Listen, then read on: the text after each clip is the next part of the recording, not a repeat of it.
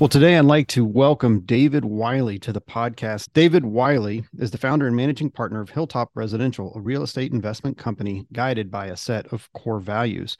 David has been in the business since 2000, has been involved in over 15 billion in multifamily transactions. David, welcome. Kevin, thank you for having me. Excited to be here. Oh, I really appreciate it. It's always great to have friends and general partners that we're used to doing business with join us on the podcast, especially because we already have a good knowledge of your business and what you do and how you interact with your investors. But today is more about sharing that with a broader audience beyond just our client base. And so, if you would just give us a short history on David Wylie, your background, how you ended up at Hilltop, and what you're doing today. Great. Well, again, thanks for having me and appreciate what you guys do. I've been in the business, like you said, since 2000. I started out for almost 20 years as a broker. All I did every day, all day was finance, sell, capitalize, market, underwrite apartments, multifamily across Texas predominantly, but our platform was national and had a lot of influence and relationships and did a lot of business nationally as well. Over that period, we were getting to know every owner, every operator, every buyer, every seller, and helping them solve, problems of financing and capitalizing and buying and selling apartments and hopefully providing some value to them. Got to know the business really well and loved it and started investing with a very few of my clients, usually those that were operators that were hands-on and really enjoyed that side of the business. We sold our company. It was called ARA. We sold ARA to Cantor Fitzgerald in 2014. And I went to Greg Finch, who's my partner at Hilltop, and he was with another platform that he had started and grown substantially and kind of hit I would say peak performance, but they were at a great point in their business life. I said, Greg, I want to invest more with you, and he said, hey, why don't we start Hilltop? And so we started raising money and we bought our first assets in 2017. To date, we're roughly we purchased about $2 billion in multifamily, 42 assets, I should say. And we're about 240 employees strong. We started our management company a couple of years after that. So it's been a really fun ride and excited to talk more about it. Well, great. Wonderful. Well, for those listening who may not understand what multifamily investments are, if you could just give a brief history of investing in apartment complexes is generally what we're talking about with multifamily. And then talk about, what is that type of investing and how do you do it? Sure. I mean, what we do is we invest in, we call it value add multifamily, which is apartments. And value add can be operational or it can be physical. And we're usually buying assets that are anywhere, from 20 to 30 years old to brand new. And we're buying broken deals. So we're trying to we're not buying from great operators. We're not buying assets that are in perfect condition in that marketplace. We like to buy something that's broken and fix it. And so multifamily investing can look in a lot of different ways. Some people buy value add. Some people buy what is called in the market core plus, which means usually a little bit newer asset with a little bit less work to do and maybe a little bit more of an infill or a close-in location, to use a very basic term. And then some people like to buy core. And that means the best of the best product and the best of the best locations. There is a risk and return kind of differential across that spectrum. So value add, we think, with our leverage point, which is very low for the market, provides the best risk-adjusted returns in that space. So we're usually in the 60 to 65% leverage range.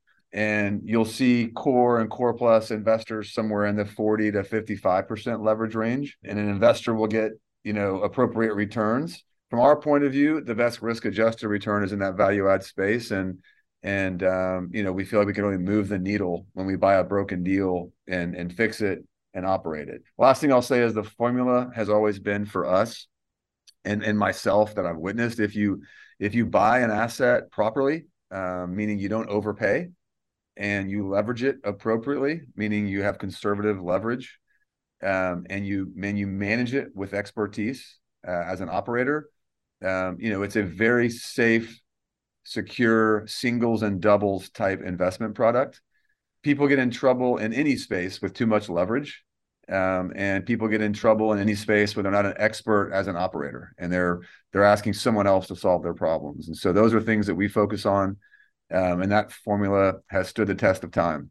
Great. Well, I think you hit on one point that we have quite a bit of conversation with our investors today, and that is a term that we didn't hear much until rates began to rise, and that's negative leverage. And you were adjusting, I mean, you were talking about that during your last piece in terms of buying your properties right. But if you could explain negative leverage to the audience, and then talk about what Hilltop does in their process to avoid being in a situation like that. Yeah, and I really talk about too much leverage as I'm less concerned about negative leverage. They're being over leveraged, in my opinion, is a bigger problem than being in a negative leverage position. Negative leverage doesn't always concern us if we have a plan. In other words, if you're buying a property that is in trouble, it's going to be very low occupied and being poorly operated, then you know going in that your cap rate, which is a metric that we use, that's basically your NOI divided by your purchase price, and your net operating income is going to have a direct correlation to your occupancy and the revenue. And so if your cap rate is lower than your interest rate, that's the technical term of negative leverage. Mm-hmm. That part doesn't really bother us because we are buying broken deals, and a lot of times there might not be much of a cap rate because we are fixing a problem and we're looking maybe at year one or year two. And then you look at the long term through the hold of the asset, you're in the positive leverage territory. And that's our goal. And then you have positive returns, right? But what I was talking about really was being over leveraged and having too much risk in your loan to value ratio. So in our opinion, 75-80% leverage is aggressive, but that always depends on somebody's capital and what position they're in and what kind of backstops they have in place. For us, we are stewards of our investors' capital, and we like to have lots of coverage on our loans and lots of safety nets and lots of protection. And so we're in that 60 to 65% range where if something goes wrong, we still feel very comfortable. The market can get overheated, and you can invest with somebody that puts on 75 or 80% leverage, and then they go with very aggressive assumptions, and you might call it inexperienced or careless in their underwriting, and the market turns against them. I'll give you a perfect example of a risk that we're seeing right now is floating rate debt. Mm-hmm. We buy if we have a floating rate loan, we buy a hedge or a cap on that loan, and we're very conservative with that assumption.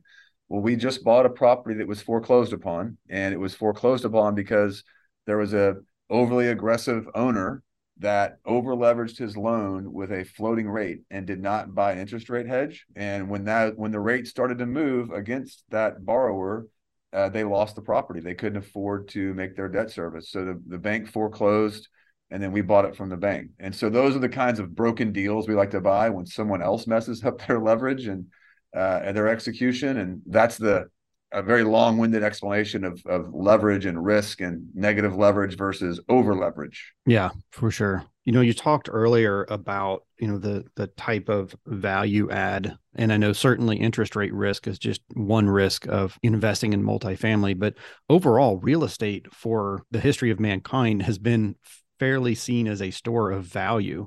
How do you, leveraging that on a low loan to value basis is one way to preserve that value. But in general, how do your investors and how does the team at Hilltop, does it view it as an income source, or does it view it as a store of value, or a combination of all?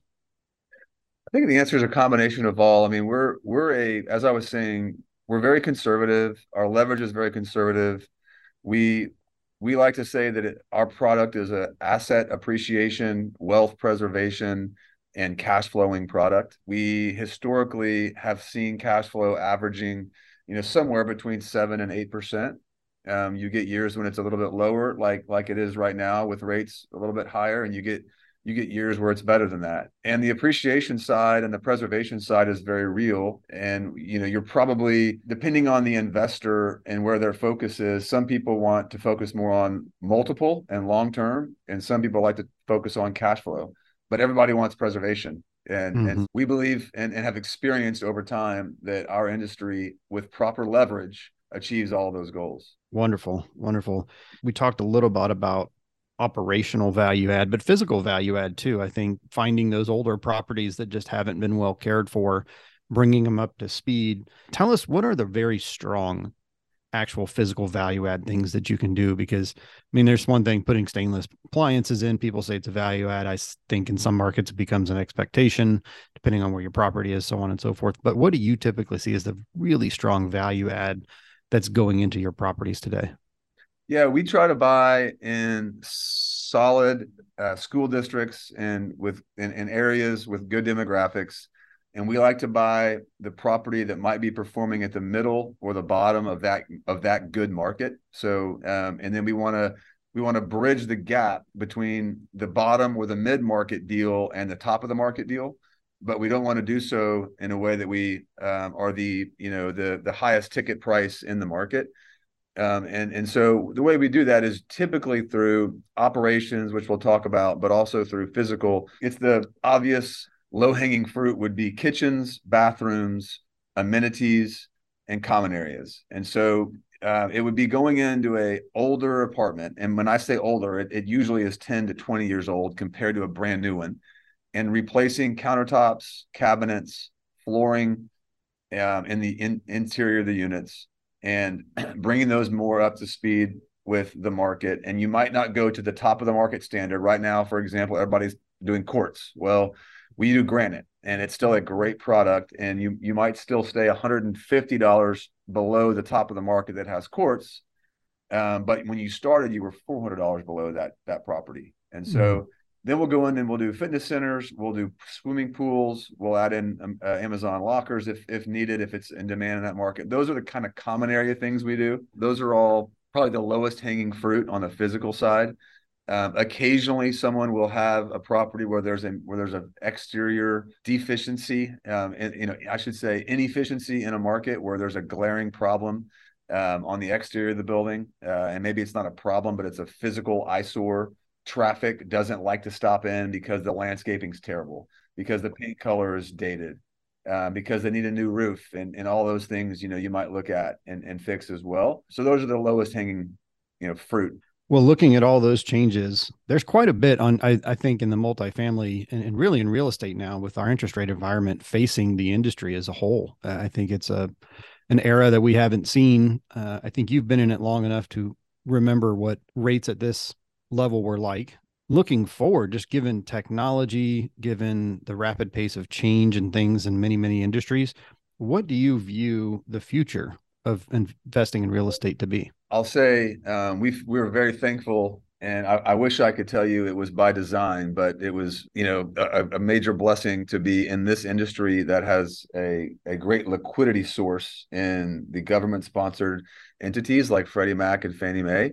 Right now, those that are trying to buy and sell in the office market, for example, are either doing seller financing or really, really expensive loans. And so cap rates in this world are upwards of 9% in the office space. We have great liquidity in our markets, and as a result, cap rates have remained low. And remember, cap rate, for just as a review, is a metric that is the net operating income divided by the purchase price. It's a metric we use as a kind of a rate of return. And so, office cap rates are a lot higher, and a lot of the other industries, asset classes, I should say, have higher cap rates because they don't have the liquidity of Freddie Mac and Fannie Mae. And so right now, what's going on in the liquidity environment, just in the banking world right now, money is being sucked out of our economy. And as a result, it's harder and harder for people to finance deals. So as long as we have the liquidity that we have in the multifamily market, it's an extremely attractive space. And the other, major, just glaring topic that people observe in our world is people have to have a place to live. We've seen sort of the volatility in the office world with work from home and flexible workspaces, and we've seen the retail world have its volatility with Amazon and e-commerce. Industrial estate pretty secure, and multifamily estate pretty secure. We've even seen hospitality with COVID and what that did to that industry, and kind of the perceived risk in the hospitality world, and the volatility there when you have a down economy. You always have to have a place to live. And because of the shorter term of our leases, there's a hedge against inflation. You have units turning over every month. And we've always said in apartments, you can control your occupancy with your rent levels. Mm. And so again, it's another reason to underwrite conservatively and leverage conservatively. So we're not trying to hit home runs. We're trying to hit singles and doubles so we can afford to have 60% leverage and be conservative in how we, business plan and underwrite a deal. So that's a long-winded way of saying I think the multifamily space is very secure. We've got great liquidity and we have great demand. It's never been more expensive. I shouldn't say never, but in the last 20 years, it hasn't been this expensive to try to buy a home. Yeah. And that's both in principal and interest and also just purchase price. And we're seeing we're still seeing a lot of momentum across our portfolio and across the market on the rental space. We also know that costs are high. So to build new apartments, to build new single family homes is getting more and more difficult and more expensive. Fundamentally, the multifamily space is in a really good spot.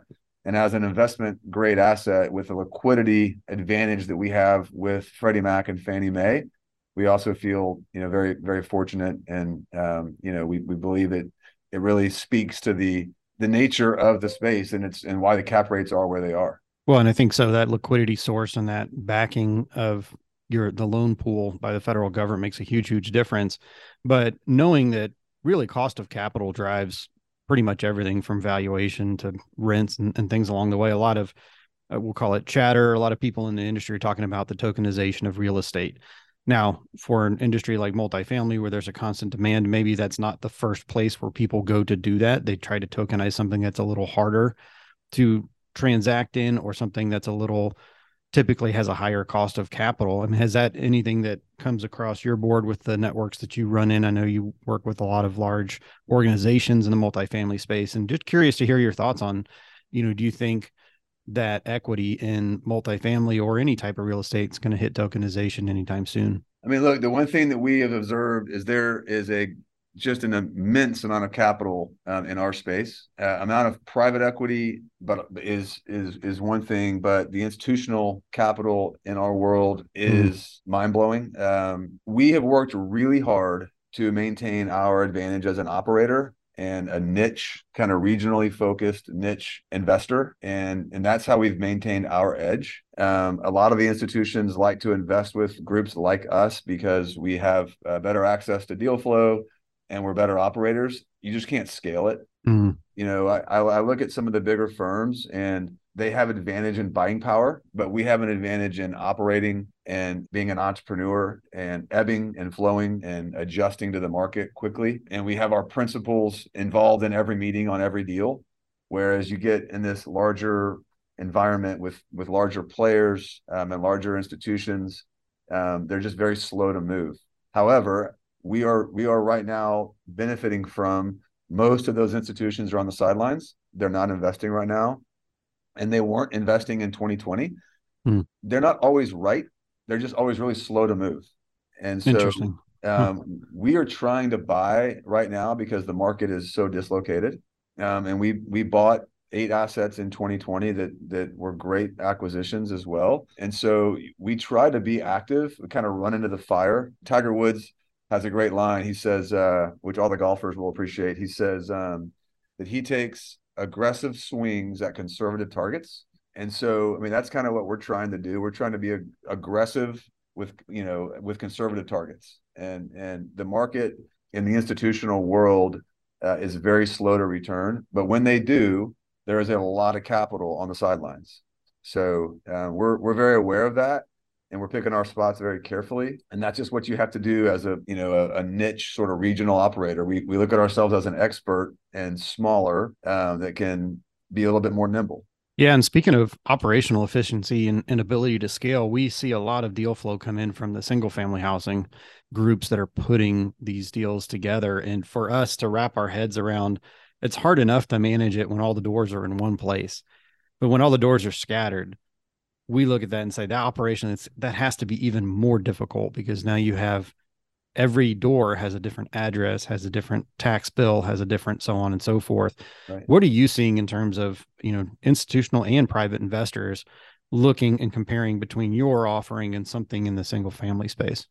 I think it was a real buzzword and hot topic in the last probably 3 years. Some of the big boys, Beery, Blackstone, et cetera, have been dumping a lot of capital into that space. And look, they have developed some efficiencies that have helped them. But we've looked at that space as well as single family rental, which is more of a multifamily product, but with larger units, usually in some cases detached, but in one location. They call some of it build to rent and single family rental.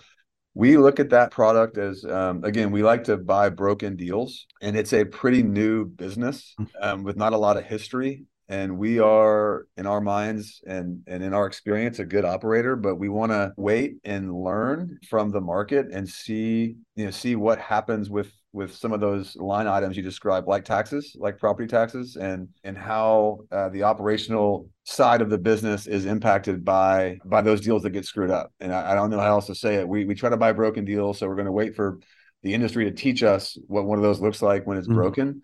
Good point. We do own a few assets that have like townhome units with garages, and it's very, very attractive to the consumer. I mean, you can imagine if you have a larger floor plan, even with some kind of a yard and a garage that's directly that's attached to your building, it's a very attractive product space. And so we do have interest, and we recognize how the consumer feels about it. But as a general approach, we're going to wait for some of those assets to become broken. And we do agree that it's a really attractive space in the long term. Well, David, thanks for just stopping in today and hopping on the podcast, sharing your insights with us. If you could look in the future, 10 years, and imagine what multifamily would be, what does it have to look like, or what do you think it should look like in order for Hilltop to have been very successful? Well, in our minds, success is twofold. We want to be good stewards of our investors' capital. We want to provide solid returns, above market returns. I'm not sure that the returns won't get squeezed down a bit over time because it is a crowded space.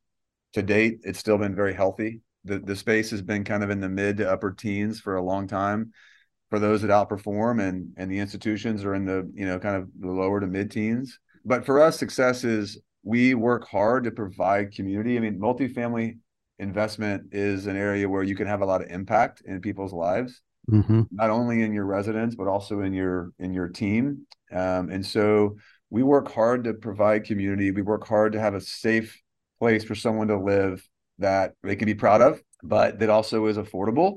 And so we look at success as doing a great job of providing community and having an impact in our people's lives and in the return side of it. So for us to continue in this space, we want to feel that we can provide, market plus returns and have an impact on our communities. And that means on the people that work for us and also the people that live with us, our residents. That's pretty simple, but it's really hard to execute. And we've got 240 employees today.